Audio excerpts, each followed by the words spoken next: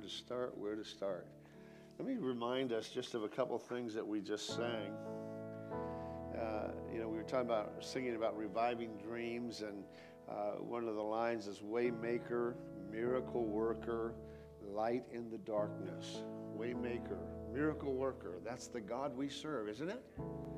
That song always resonates with me. And then Julie emphasized, even when I don't see it, even when I don't feel it, and I love this, he never stops working. Now think about that. The Bible says that God never sleeps or even slumbers. In other words, he's always active. He's always around you. He's always wanting to speak to you. He's always doing something. He's always in the middle of what you're doing because you're a part of his purpose. You're a part of who he is. He's always there, and it's so true. Even when we don't see it, even when we don't feel it, he never stops working. And then we sang that there's another in the fire. Boy, how true is that? Can you imagine if the Hebrew children were distracted by the fire and missed the one that was in the fire, that was able to keep them in the fire? What that could have been like. And I like this that we sang this morning. I'll count the joy of every battle because I know that's where you'll be. I want you to think about this for a minute, especially if you're a parent, or maybe if you're a child. You probably didn't like it if you were the child side of it, but everywhere that you were, your parents were right there to keep you from what? From danger. Keep you from playing in the freeway at too young of an age. They're always right there. Well, God's even greater than that. He's everywhere that you've been. Now think about this for a moment. Everywhere that you've been, every fire you've been through, every circumstance that you've faced this past year, he was always right there. He was always right there. And he not only had the wisdom, but he had the power and the authority to change everything about that circumstance and that situation. And as we journey through life, sometimes it's very easy for us to forget that and to forget that he's always there. But he's always going to be there for you. And he was always there for you. He is always there. Can you say amen to that? He's always there. I want to, if you want to pull up the opening title slide there, if we have it. It's brighter than that one. There we go. Here's my question for you this morning that I want you to process as I go through just a few thoughts this morning. What do you want? What do you want? When I thought about that question, and actually Jonathan and I were kind of hammering it back and forth, the thought that was in my heart is that sometimes we miss what we want because of life and circumstances and so forth. We start out with a dream maybe, or a seed of a dream, or a thought, or a vision, or maybe a prophetic word, or maybe a word that he just spoke to you out of his word. And then somehow in the course that we get excited about it, and we start pressing into it, but maybe life circumstances kind of go a little bit different than what we thought. And yet God gives us promises, and he wants us to take those promises, and he wants us to realize that those promises from him are yes and amen. There's no variance in him. He doesn't change like we do. But God has given you the ability to choose the path that you will take. God has given you the ability to choose the path that you will take. As I was thinking about that, even the statement, what do you want? It sounded pretty strong. And it might be for today's thinking. But I just want to say to you, you're choosing to fulfill your purpose in God yourself. You make that choice. There'll be a lot of things that's going to try to stop it. Life may seem out of control to you, but if I could remind you, life is not out of control for God. He's completely in control. It's absolutely amazing. We see it on this side of the tapestry. And if you've ever seen the bottom side of a tapestry, there's just all these strings hanging down, and you can't even quite make out the picture. But as soon as you look at the top of that tapestry, the side that he wants us to see it from, by thinking like he thinks, and then all of a sudden you begin to say, oh, that's beautiful. But from underneath, it looks a little shaggy. It looks a little messy. It looks a little disorganized. But life is not out of control for God. He has a process and he has a purpose for everything that happens. He has a process and he has a purpose for everything that happens around us. There's a word called sovereignty that is used of God because he's sovereign. And if we can see it and we'll be able to navigate through it, is what I hope for us to see today. Can we see it? He has a process and he has a purpose in everything, not just some things. God's interested in everything. He's everything about you he's interested in. And he has this process and purpose. I wrote down this statement. I sent it in an email that I sent on Saturday afternoon to you. I believe that 2020 will be a year of vision and provision. Vision and provision. So maybe you've let your vision grow dim through the life circumstances. And maybe the provision isn't there for you like you thought it should be or would want it to be. Well, this is the year for it. And so I want to just encourage you this morning. Just be ready to receive what the Lord has. And sometimes his process is different than the way we process things. And it's not according to his purpose, but it's I do it according to my purpose. And God's saying, no, I don't want that to happen. Or sometimes we get a word or we get a thought or we get saved and we get excited about the Lord and everything, it seems great and wonderful. And then all of a sudden something hits us that we're not expecting to hit us because, of course, we're doing the will of God. I just talked to somebody the other day that just said that. Well, I was journeying along and all of a sudden something hit me very unexpectedly, and it knocked me out of my place with God, and meaning the relationship with God. Now, of course, that's not God doing that, but in his mind, he thought that was happening because he didn't understand the process and he didn't see the purpose in what was happening. And that can be the same for us. And so, again, this morning, I guess it's kind of like marriage. We do a lot of premarital counseling, and it's so often when we talk to couples, we say, so what have you talked about? Oh, we've talked about everything. Everything, all of it. I usually start by telling them, don't tell me that, please. Because how many know if you've been married any length of time, you did not talk about near as much as you thought you should have. And you get the white picket fence, man. It's going to be a beautiful marriage. It's not going to be like anybody else's. This is going to be, we are smarter than all of them, and we're going to make this thing work perfect. And then you find out. Marriage is the same for everybody. It's a process, isn't it? And there's a purpose in it.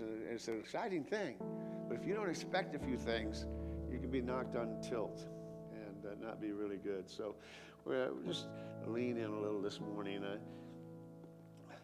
I do like humor, and I think life should be fun. And I was thinking about a preacher who had preached for, about 30 years, and he died and went to heaven. And when he got there, he ended up looking at his little mansion, thinking it's a lot smaller than I anticipated.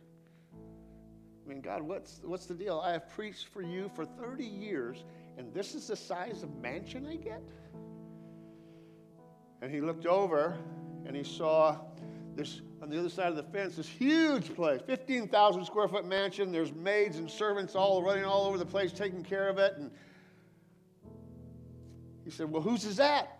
He said, well, that's Manny, the cab driver's. Manny, the cab driver, I know him. He's from my neighborhood. He's a terrible cab driver.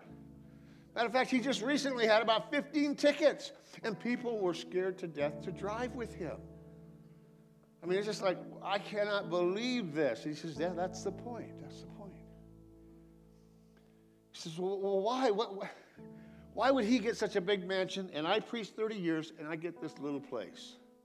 It's almost a shack, God. God looked at him and just said, well, for 30 years, you preached and people slept. But when Manny drove, they prayed. So please don't fall asleep this morning. For my mansion's sake, please pray. I saw another deal that I just have been chuckling about ever since I saw it. See if you can, if it should be maybe the next slide there. See who can tap into this one real quick and get it. When you let your wife put out the deer corn, this is what happens. There's not enough hunters here. I can tell that right now. It is funny, by the way. I think it's really funny. Whether you do or not, I think it's hilarious. All right, let's get serious, huh? John F. Kennedy once used an illustration of a Chinese character for the word crisis, and in a speech he was making, and it was Wei Ji, and in the word crisis, it's a combination of two symbols. One means danger, and one means opportunity. Now, I've searched it a little bit and found out that it's a little bit of a weak translation. It can happen. It can be used that way, but that's not the strongest way that word's used. But I thought, principally speaking, that's absolutely true in the Scriptures, isn't it? With every crisis, there is an opportunity. Come on, none of you are excited about that. Let me say it over on this side. With every crisis, there's an opportunity. Thank you. Thank you. And it's really true, isn't it? There is an opportunity in every crisis. In a few days, you're going to be telling people, Happy New Year, Happy New Year. And people will be telling you that, and it'll be all over, just like Merry Christmas has been. And it'll be, but I hope what you realize that what that means isn't everything's going to be perfect for you this coming year. Nothing's going to go wrong. Happy New Year, happy, happy. You're all going to be happy the whole time through. That's really not what it means. There's another interpretation for that. We'll get to that later. But because we don't know what we're going to face this year, do we? What I can guarantee is that you will probably face some crisis. We just don't know. I mean, the economy could totally collapse, couldn't it? Accidents will happen. Come on, I'm stirring you up. Come on, people will hurt you. This is going to happen this year. I can guarantee that's going to happen. What I can't guarantee what I can guarantee is that in every crisis you face, you will have an opportunity to see the glory of God. Why? Because as we said earlier, He is everywhere, always. And He doesn't change. You can always count on Him being there no matter what you face this coming year. He's going to be there. And I thought, well, why would you believe that? Why would you need to believe that? And my answer to that is because you are not an accident. You're not an accident. You're a very, you're very created with a purpose. You have something that God is interested in you, that He put inside of you. He invested something inside of you. You're important to Him. Every last one of you are important to God. And so I guarantee wherever you go, He will be there. Whether it's in the fire, He'll be there. Whether it's parting the Red Sea, He'll be there. No matter where you are, He'll be there. He is really the one that is your greatest advocate. And He's the one that will help you to overcome. And that's what we want to try to focus on this morning. A couple quotes that I got that I felt were very well put. Every crucial experience can be regarded either as a setback or the start of a wonderful new adventure. It depends on your perspective. What is your focus? How are you seeing life? How are you believing God? How are you trusting Him in all of your circumstances? So every one of those can either be an opportunity or not. Another quote, we will sometimes have defeats in life, but you can have defeats without being defeated. I like that. You can fail without being a failure. Anybody ever failed this test at school? Raise your hand if you failed at least one. Come on.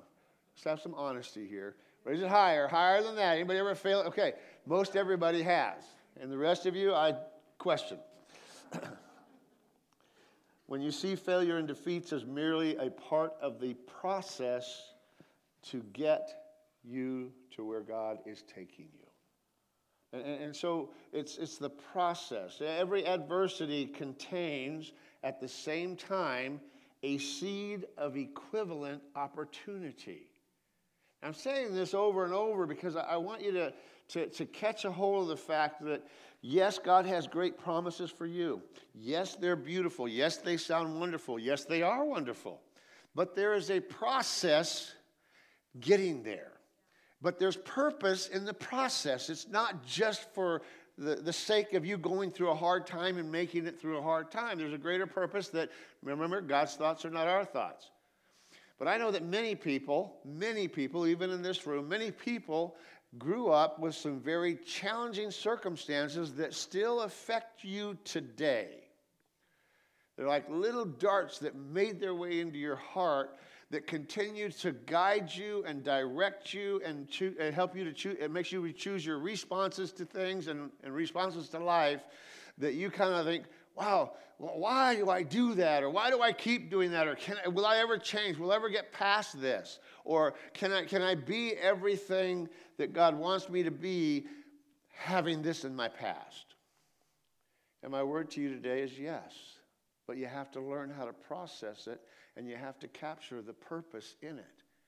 And I think of the way I grew up, and, most of it was horrible. I mean, it was literally just horrible. It was a nightmare growing up for me just about every day of my life.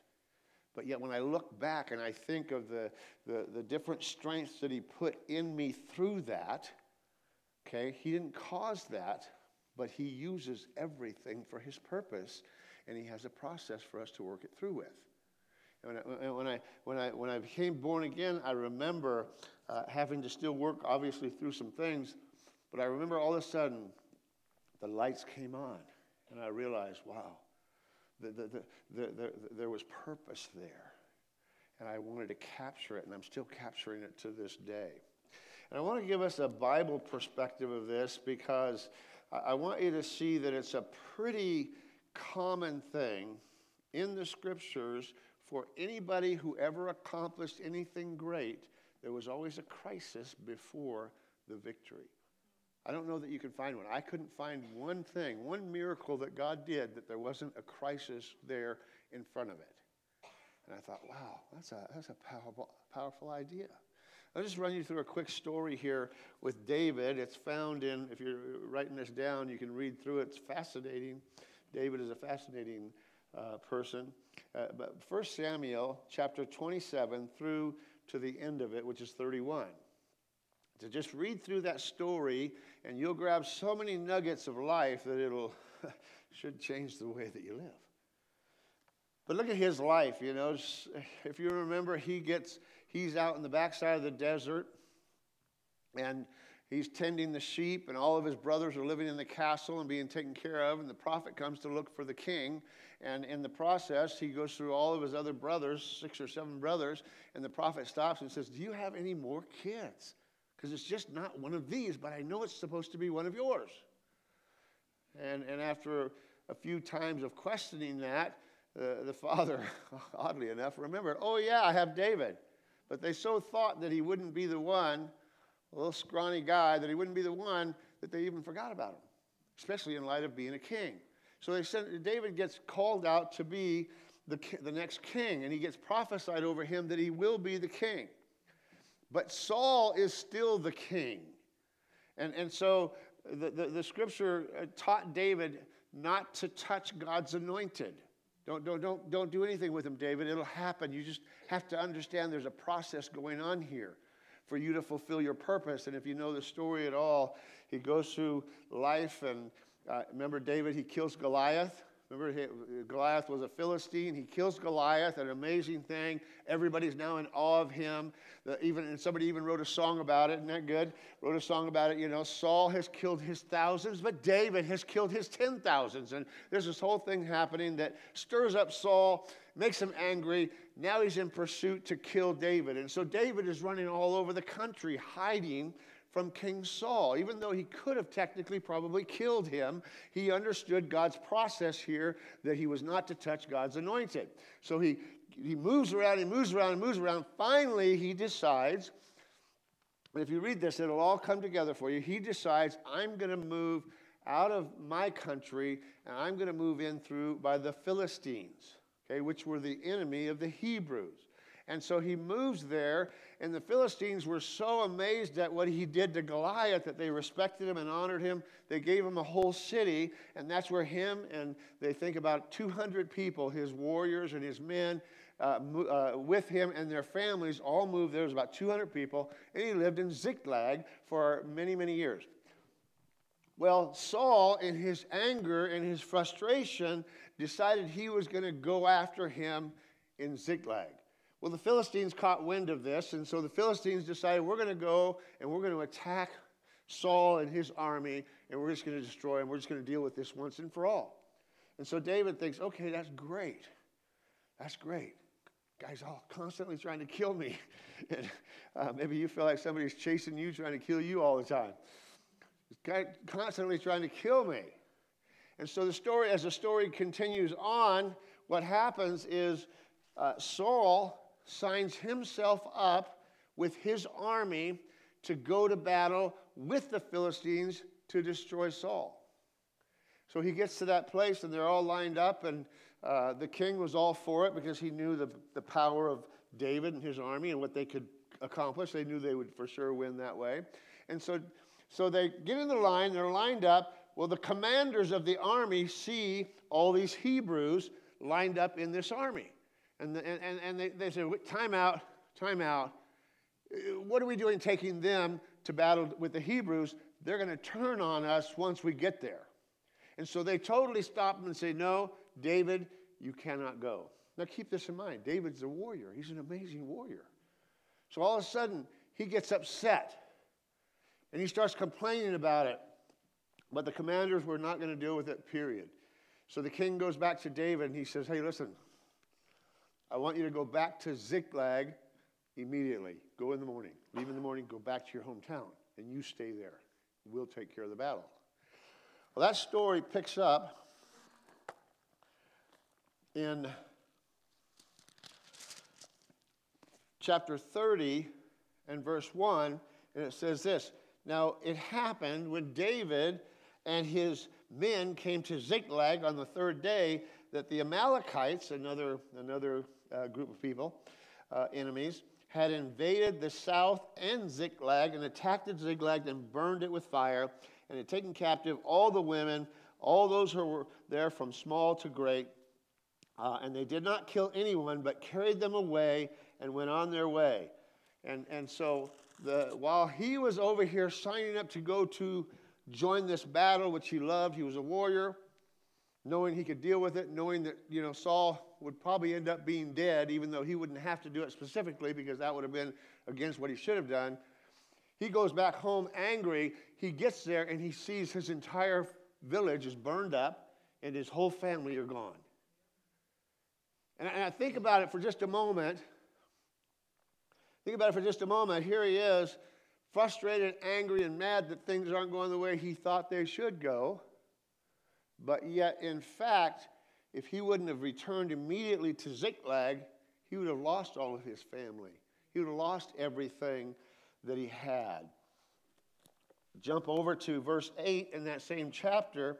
And so after they recognize that everything's burned down, all the family's gone, David's upset. In fact, all of the warriors that were with him were even madder because their families were gone too. And they were threatening David. And David's sitting back trying to figure out what in the world's going on. Well, David knew enough to do this, and listen to what he said.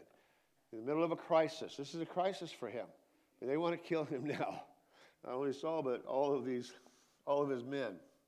Verse 8, so David inquired of the Lord, saying, shall I pursue this troop?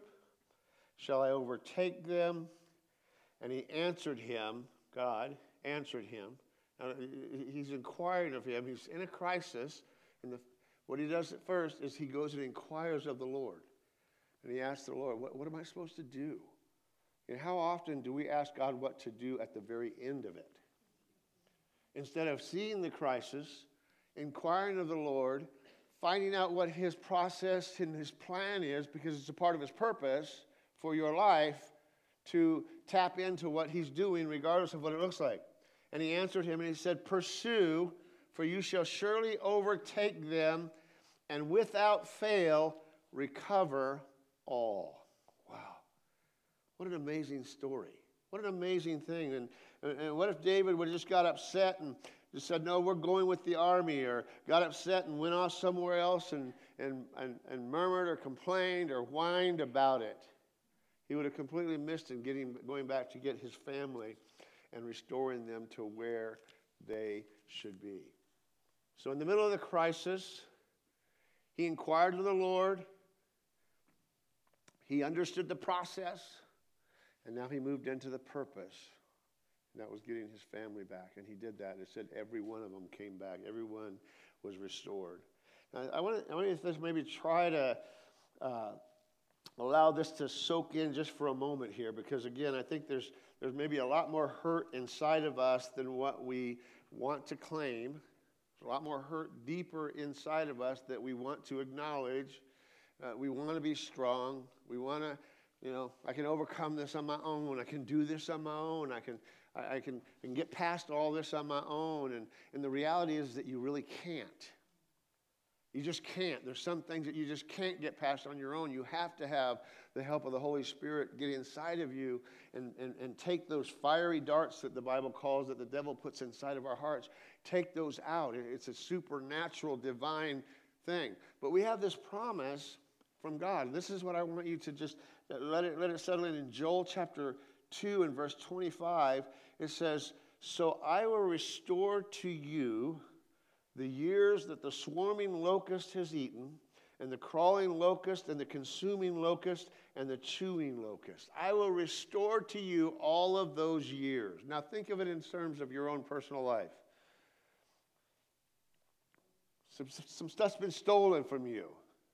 And you can either step back and be very mad at God or mad at people or frustrated at people, or you can get a hold of this word here even this morning. I will restore. The word restore is shalom.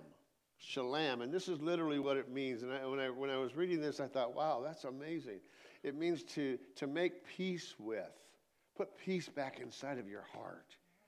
Put it back in your heart because you understand what? God's always there. He's never left you. He's never forsaken you. He's always been there no matter what it looks like. And he'll always be there.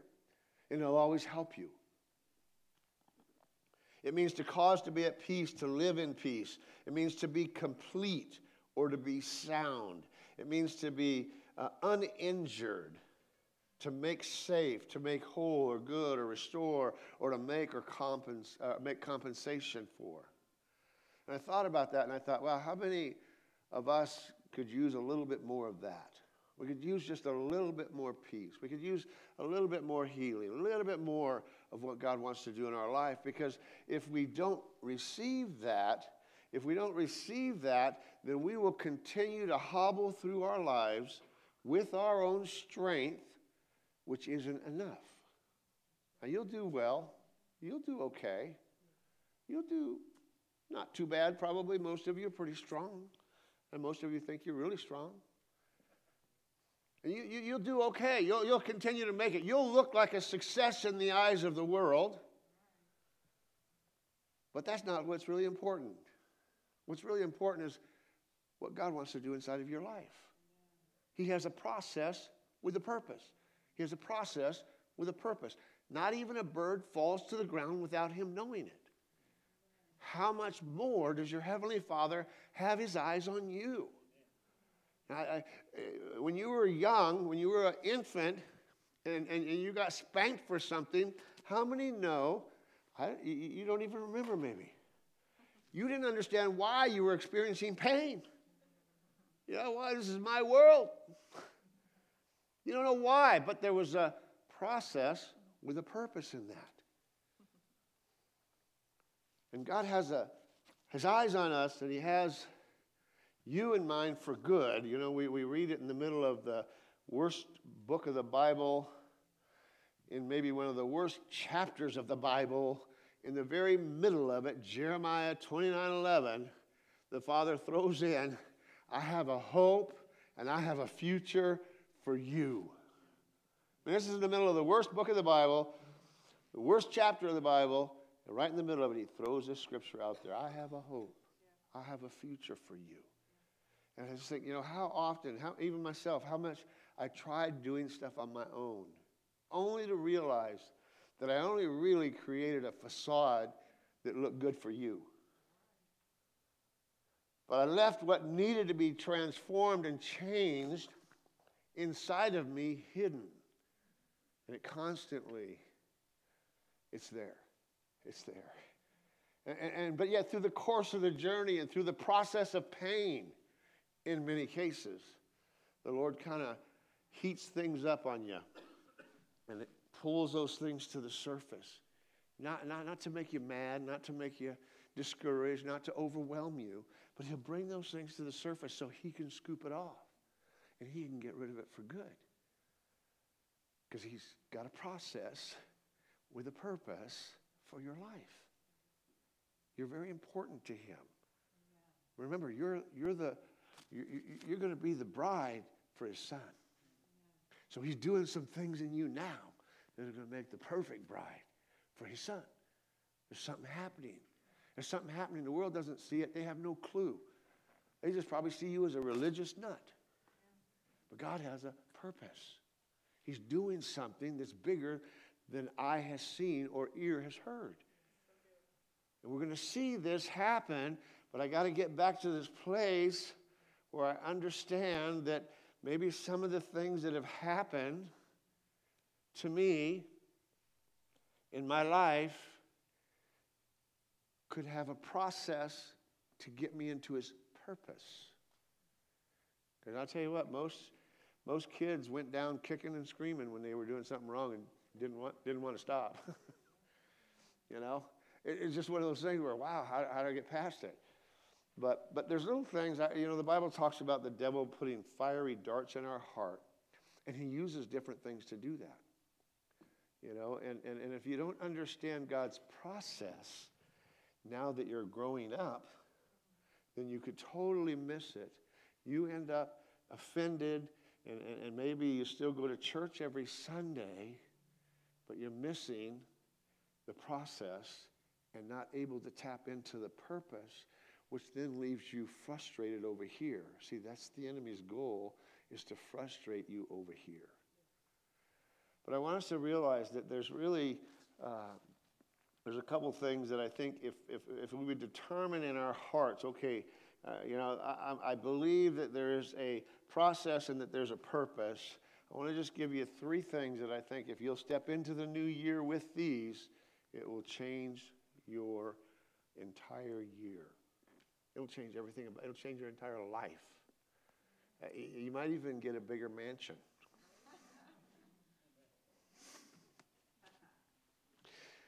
All right, you ready?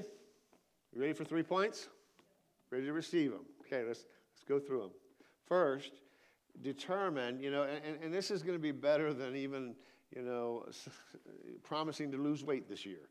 This is going to be better than that, okay? Number 1, I will look at every adversity and search for God's greater plan. I will look at every adversity and search for God's greater plan. In other words, I'm going to see the process in this thing.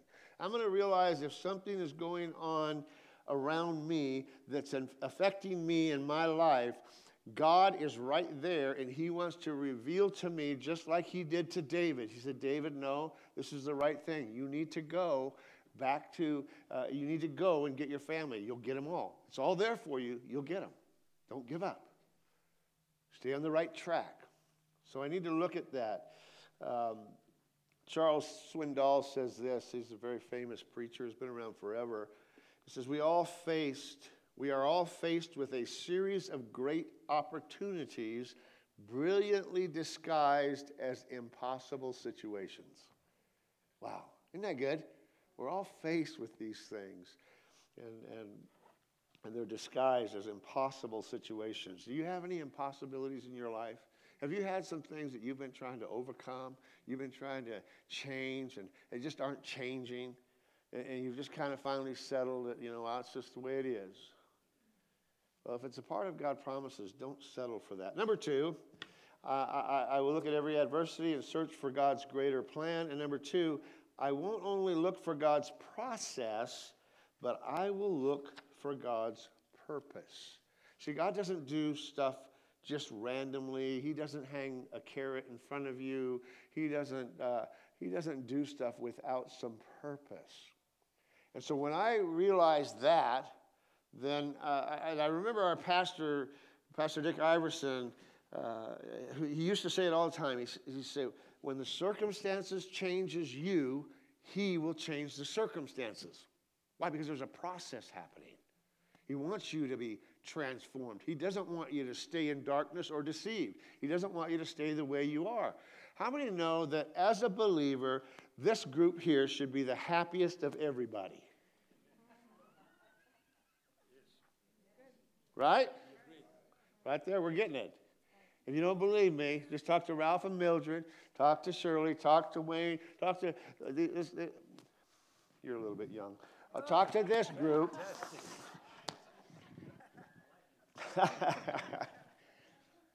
He finally said amen. All right. You know what I'm saying? This should be the happiest group, really, because we're going from what? Glory to glory to glory. It gets better. Remember the old song, it's sweeter and sweeter as the days go on? How many remember that song? Everybody in this corner should. It's sweeter and sweeter as the days go on, and I can't remember the rest of it. But it should be. We should be happier, not more depressed, not more sad, not more under. We should be over as we understand the process and the purposes of God. And it does that to us. I don't like the process any more than you do, to be honest with you. But I'm so glad for it. I'm so happy for it. The things that needed to change in me would have never changed without that process. And I'm just telling you, you come out on the other side always better if you process it right. So I won't only look at the process, but I'm going to see the purpose of it. And I tried to think of different things, that most of us want everything to be just easy and problem-free, but that's just not the way God seems to think. Because he's doing something so much deeper in you that can only be accomplished with some pressure. It's kind of like what they do with gold. They heat it up 7 times, it says, in the fire. And it determines the quality and the purity of the gold. So they turn the fire up to a certain degree, and they scoop off the dross, and then that's maybe 18 karat gold and 14 karat gold. Whatever the carat is determines the purities that are left in it. And for you, he wants to keep heating the fire up. Come on. You need to smile at this process right now, because if you don't, you're going to wish you did. You might have to turn the fire up early already. J.D. Rockefeller said this, I always try to turn every disaster into an opportunity. Another guy unknown says, an obstacle is often an unrecognized opportunity. I wonder if every time you faced something that was a challenge or recognized something wasn't going according to his word, I wonder if we would do like David did and inquire of the Lord and say, Lord, why is this? What should I do? That he wouldn't begin to make clear to you exactly what you're supposed to do. And you'll find the results that David found. Remember, David was the one that was a man after God's own heart. Number 3, last point here, just to wrap it up, and I think it's important. Will you partner with others to fulfill your purpose? We're living in a very separated world now. People are totally just independent and separate, and they're just they're wanting to be alone. They want to do their own thing. There's numbers of reasons for that. Sometimes it's because they're living in sin and they don't want to let anybody know that, so they just stay separate and individualized. And there's other reasons, because you've been hurt by people, so you're going to stay individualized. You might be in the group, okay, but you're just a member in the crowd. You're not a part of it. And so there's lots of reasons I couldn't even begin to name that we would do that. We would be among many people but still be alone. But I want you to know that part of God's process for you and I is that we become connected with people in a deeper way than really what our culture is experiencing in these days. If you want to find out about that, let's see, where's Brad and Marilyn Taylor? Okay, good. I thought maybe you skipped out on church. All right, I saw you here earlier. Brad and Marilyn Taylor, you remember the guy that did the narrative on at our Christmas thing? Solomon, right? Okay. I found out later they've known him forever. They went out to dinner with him again. They hadn't seen each other for a while, but they just reconnected right back up. And this is a small thing, but the reality is that Julie Massing also, where'd she go? She should be. Julie, where are you at?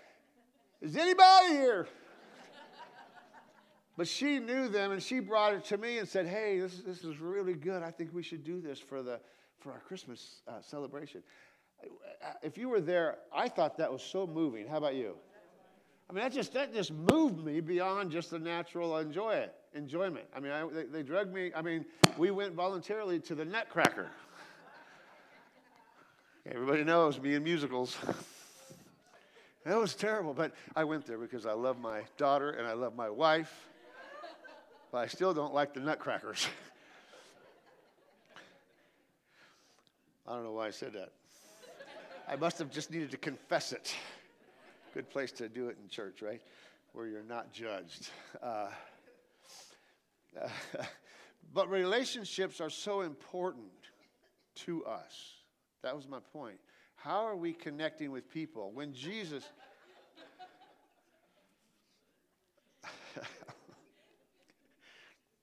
Have you ever seen those little connect the dot things? I can put numbers on it for you if you need, okay? No. We need each other is what my point really is. We need to make connections with each other. Jesus himself, that was the first thing he did when he came on this planet. Do you realize that? He went and gathered 12 people. And he pulled them into himself. And he started establishing a relationship. Do you know that the potential of his gospel not being continued on would have been weakened without those 12? Well, I know they were a bit of a mess for a while, but when it was all said and done, if I'm not mistaken, 11 out of 12 of them were killed for him before their life was over. They died for him. And you know what that did? That just gave power to this gospel, the gospel of Jesus Christ. It gave a power to that. But he spent all that time with them, so by the time it was done, they really knew what was going on. They really understood it. Yeah, it took him a while. It takes us a while too. But he built this team together, and he began to do life with them. He says he ate with them, and he did miracles with them, and he did all these things with them, to make a difference. I think that I would be confident to say to you today that you will not fulfill your life purpose alone. All my research, and when you really think about it, when you read the Bible, how much of the New Testament talks about loving one another, helping one another, caring for one another, speaking into one another's lives. A brother sticks closer than a friend. You know, all these things that the Bible repeatedly talks about. Most of the New Testament is written to you and I, not to the unsaved. He only took 5 books, the 4 Gospels and the book of Romans, for the most part, to say, hey, this is the gospel of Jesus Christ. This is how you get saved. All the rest of them deal with us and how we mostly relate to each other. And so my challenge for us is that will we in this coming year partner together like never before understanding that there's a part of the process and there's purpose in it. The Bible says he's building us together. And again, talking to some different ones, I realized that relationships and friendships are a little bit harder to build than what I thought. And it's important for us to, this coming year, put some effort into it. We're going to spend the first 4 weeks of January on how to make friends, how to keep friends. Some of you just need to know how to keep them. You can make them, but you got to keep them. How do we do this? How do we come together and really begin to allow the gospel message? Because God wants us to be like this together. And when I talked to, again, Brad and Marilyn and about their friendship with them, they've known him for so many years, 40 years or something. I thought, wow, that's powerful. And I bet you those people would be right there for them if they ever ran into a deep crisis. And I just think, wow, what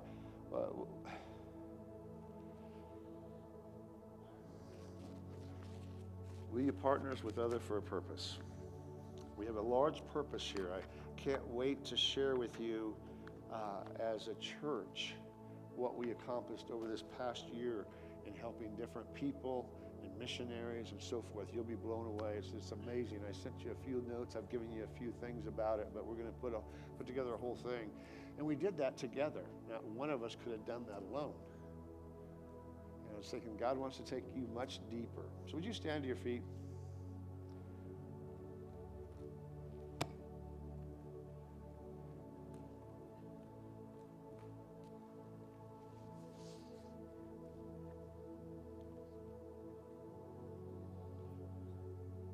What's the process?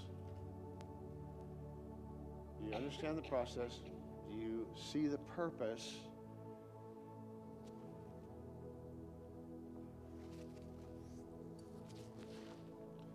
In what God's doing in your life or has done? I believe this morning he's actually, I think it's in Ephesians where it talks about these fiery darts that the enemy somehow slips into us.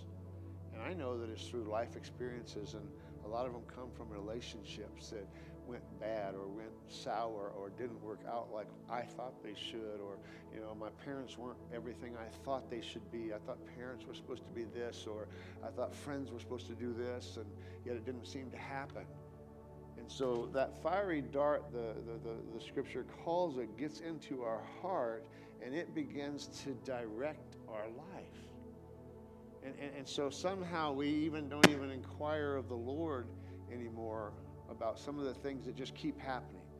I mean, the same cycle of things. I just, well, Lord, is this ever going to change? And what's the enemy want to do? He wants to rob you of your relationship with God.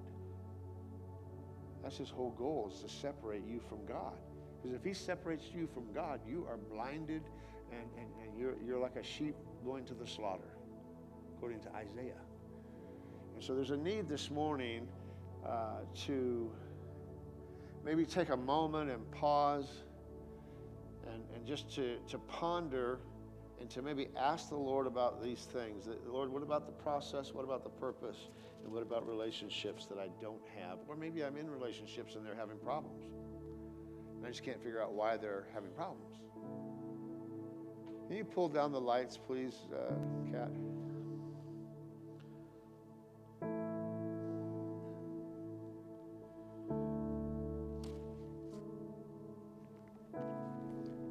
I believe, I know there's hurts here. I know there's fiery darts here. And I can't make you maybe just at least acknowledge it before the Lord. But if you don't, they'll stay around a long time. And I don't think Des will mind me sharing this, but his whole relationship with his father was really different, and it affected the way that he saw his heavenly Father. And that always happens, doesn't it? But all of a sudden, God came across with a revelation to him. And I don't know, like, what was your age? approximately. I don't want to give it away. In his 30s, when all of a sudden he realized, wow, I just got a wrong perspective. And understand the process or the purpose. And let it shift his life around until all of a sudden, and you talk to him today, and man, he's an amazing father, and he loves like a father. And I guess that's what I'm just trying to say. There's just these darts that get in there, and they're pretty subtle. But if you're struggling in your relationship with God, if you're struggling in relationships, period, I just want to say that that could be part of the issue. And it's something between you and your Heavenly Father. I mean, if you know, just like today, they talk about a lot of suicides happening among youth. You know, if that's in your thoughts, then there's a dart in there trying to feed that. You may not see it, but if you have that kind of a thought, there's a dart there. There's something there. Something has crept in, and it's trying to affect your life, destroy your relationship with your Heavenly Father. And so I just want to challenge you this morning. And I honestly, I'm just almost not sure how to go about it, other than just to say, if you feel heaviness in your heart, in other words, you've lost your joy. There's no joy. You know, the Bible says there's a joy to our salvation. And if you don't have that, you don't have a passion, if you've lost your passion, there could be just a little dart in there that I felt that the Lord say that if you just acknowledge it to Him, He will remove it, and you'll begin to experience the healing and the restoration of the joy of your salvation. Because all the enemy wants to do is rob you of that. He just wants to rob you of that for your sake and for His purpose. So let's just, in your own heart, you have the conversation. Maybe He's already prompted something to you. But I want to pray and just ask the Lord to reveal it to you. You know, for me, it was the hatred of my father, my real father. Most of you know I had 6 or maybe 7 alcoholic stepfathers. I blamed it all on the first one. That his fault. I didn't even know him. His fault. He left me. He left me there. And 4 years into being a Christian, you would have asked me, do I hate anybody? No, of course not. I'm in prayer one day, and I'm just lining it out to God. You know, God, why did you have to give me this kind of a father? And why this and why that? And you know, once I opened up my heart to Him in that fashion, by the end, and I wrote it down. I have it written down in a tablet. I wrote it down, and at the end of that little, really being transparent with God about it, it's like a revelation came to me and totally just pulled that dart out and was a part of changing my life forever. See, what we don't realize is those little darts can get you way off course. May not seem like much to you now, but it gets you way off course. So let's just pray. Would you just, everybody just close your eyes for just a moment? I know it's dark in here, but would you just close your eyes for a moment and let me pray for you, and maybe if He hasn't already revealed something to you, He will in this next week before we start this new year. This new year is going to be amazing, I believe. Just ask Him, Lord, if there's a dart in there that I don't see that's affecting me. And sometimes you just react in ways you don't even know why you react. You kick yourself later for reacting that way. There's something going on. And so, Father, today I pray for each one of us. I know you want each one of us to finish this year in a great place.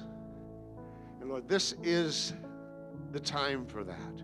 And I pray for just divine insight and revelation to come to every person in this room. Everyone to see something about themselves that you've been working on. And you've been desiring to see change because you love them. You love them with an everlasting love. And Father, we just yield ourselves to you, even over these last few days of this year, to be listening and inquiring of you of what we need to do about whatever the situation is that you bring to our mind and bring to our thoughts. Lord, you are a miracle working God. You are a miracle working God. And for with you, there is nothing that's too difficult. And so, Lord, I pray over all of us this morning, self included. Just bring us revelation, God. Bring us understanding of the process and the purpose that you have as we end this year, that we might start it in a great way with you. Thank you, Jesus. Amen. Everybody said,